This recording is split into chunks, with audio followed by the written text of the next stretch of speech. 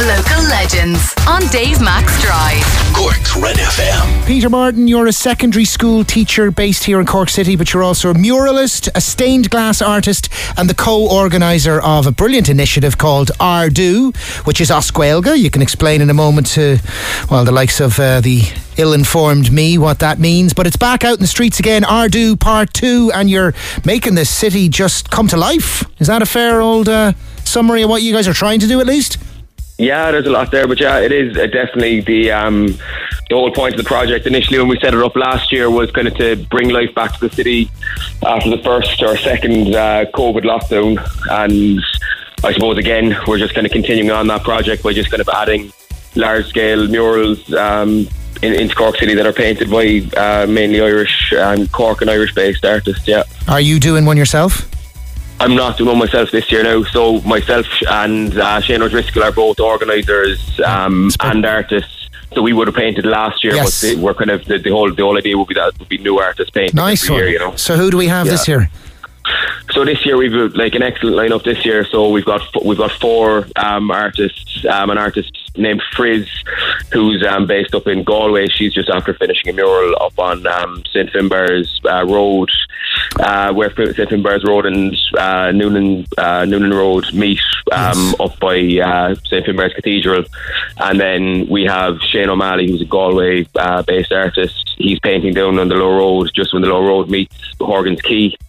And we have an artist who paints under the name Asbestos, and he's based up in Dublin, and he's actually just started a mural yesterday, which is located on South Main Street.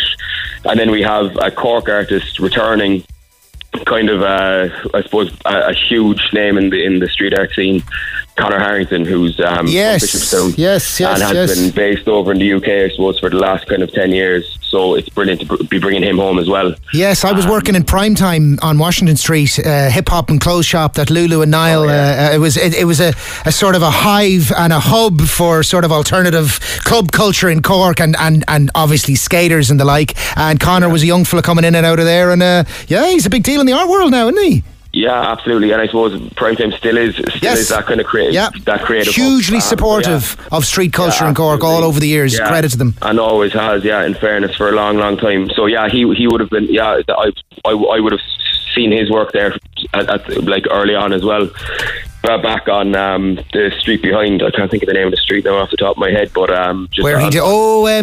Is it Tuckey Street? No, what is it? Oh, sorry, onto Triskel Arts Centre, Tobin Street.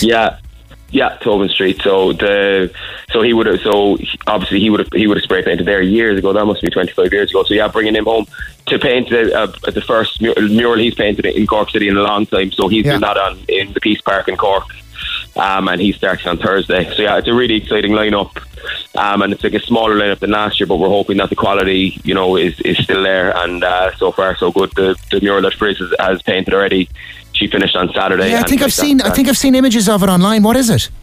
Yeah, so it's depicting the goddess. That's it. Goddess Cliona. Cliona, yes. Cliona's wave is supposed to be down off West Cork. That's a thing. Yeah. Tanta, what is it? Is it Tanta is Oscuelga for wave, and it's anyway. Someone else will have to dig into the history of that. It's it is. It's got a long legend and lore in Irish legend. Cliona's wave has. So that's obviously her anyway. Where can we see these images apart from actually going out on the street, which in real life? Like, where can we see them in not real life? So I suppose if you just follow us closely on Instagram and Twitter mainly.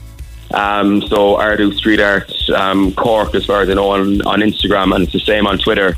And we'll be updating that over the next 2 weeks, and have been so far. So keep an eye on that. We kind of had projects and stuff that we had. I see it here now. I have it.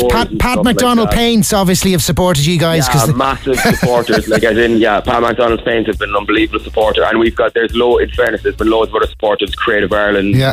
Cork City Council. Jeez, that's a massive mural. Printmakers and the Arts Council of Ireland under Free and Spare. So there's massive amount of support. Like, there's a lot behind, obviously, just getting a few paints, and there's been huge support, like, so we have to thank them as well, definitely. Absolutely, yes. And sorry if I spoke over some of them. Backwater Artists, I know, were one that was in there. Sorry, I'm just bowled away. I had them on ahead of Culture Night Cork recently, and that's some image there. Wow, that looks fantastic. Well done, Frizz. Yeah, we look forward to seeing more of them. Peter Martin, co-organiser of it with Shane O'Driscoll, thank you so much. It's a pleasure to have you on air with me this evening, and much success to you. It's just great to see a world where street art like this is now celebrated and supported, and everybody can see why it's such a good thing. So good on you, well done for all the work that's gone in and all of the years that's built it up to this point. Fair play. A nice one, thanks very much. Thanks for listening to this Red FM podcast. Don't forget to subscribe and check out redextra.ie for more great Red FM content.